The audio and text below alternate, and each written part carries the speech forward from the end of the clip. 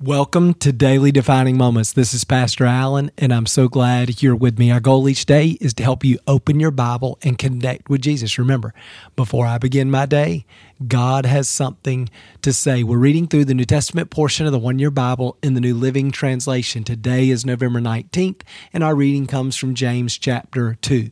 Beginning in verse 18, it says this, "Now someone may argue, some people have faith, others have good deeds. But I say, how can you show me your faith if you don't have good deeds? I'll show you my faith by my good deeds. You say you have faith, for you believe that there is one God. Good.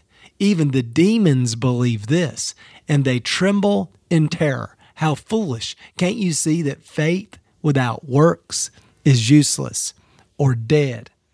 So here, James is just, again, making the point we touched on yesterday that our faith should produce works in our life. And then I love this point that he makes in verse 19, is that believing's not enough, that even the devil, even demons believe. But when we have saving faith, it produces change. Remember, when we trust in Jesus, the Bible says several things happen. First, he takes out our stubborn, independent, hard heart and gives us a soft, tender, responsive heart. In other words, something shifts, something changes, something is renewed in our nature. Before, we were rebellious and independent by nature.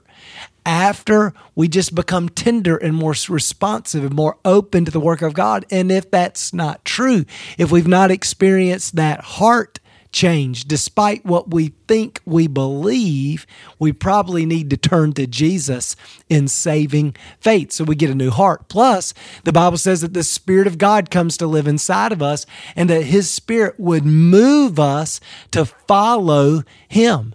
So if we don't feel the Spirit of God moving us towards Jesus, moving us towards Christ-likeness, moving us towards holiness, towards His kingdom, then again, we should be examining the condition of our hearts and probably need to turn to Jesus in saving faith. And then he's going to illustrate this through the person of Abraham.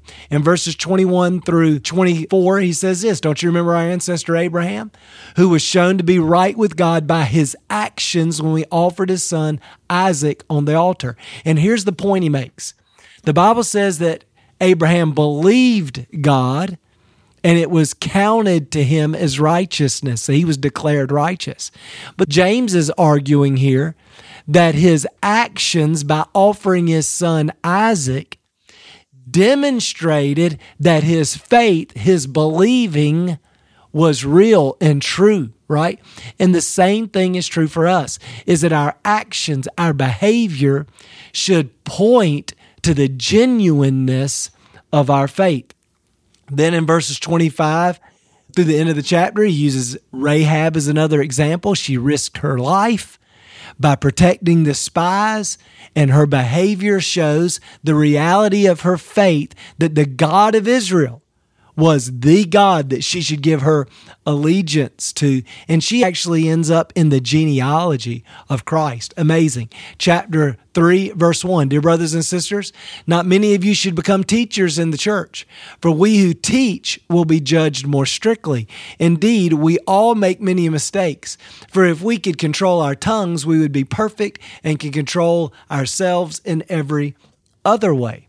So two ideas there. The first is that when we have knowledge, we're held accountable to what we know.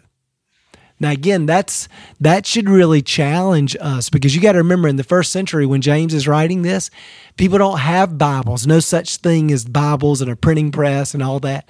Well, now the Bible and truth and other Christian books and podcasts and preaching, there's so much teaching and training available to us that we are without excuse.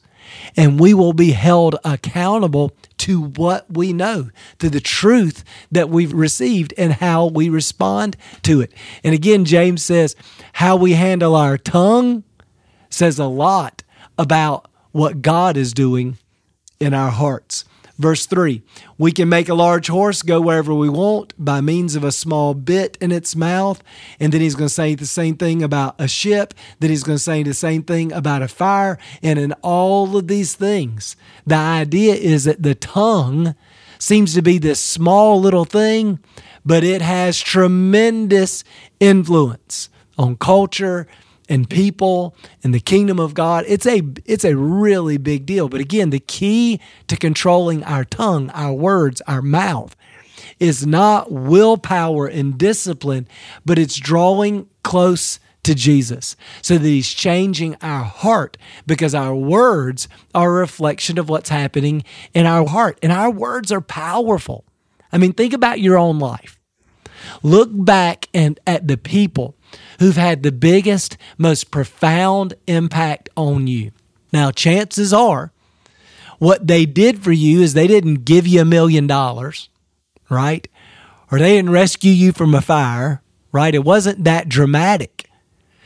Most of the people that have had the biggest impact on our life, the thing that they did for us is that they used their words to encourage us, to instruct us, to show us love, to show us support, to keep us in the game, right? They just kept using their words to build our faith and to build us up, to encourage us and to convince us of their love, and it changed everything. I mean, that's what Dr. Bennett did for me.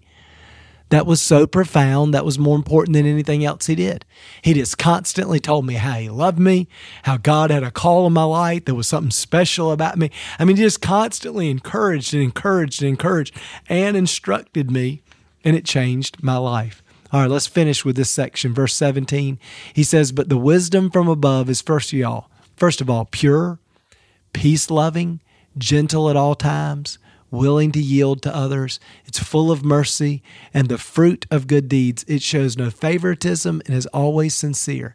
And those who are peacemakers will plant seeds of peace and reap a harvest of righteousness. So here he describes what the heart and the life, the way of relating that should be true of us as followers of Christ as he works in our hearts. So let's pray for that. Father, thank you again for your word, the instruction we've received today. God, help us to live by faith.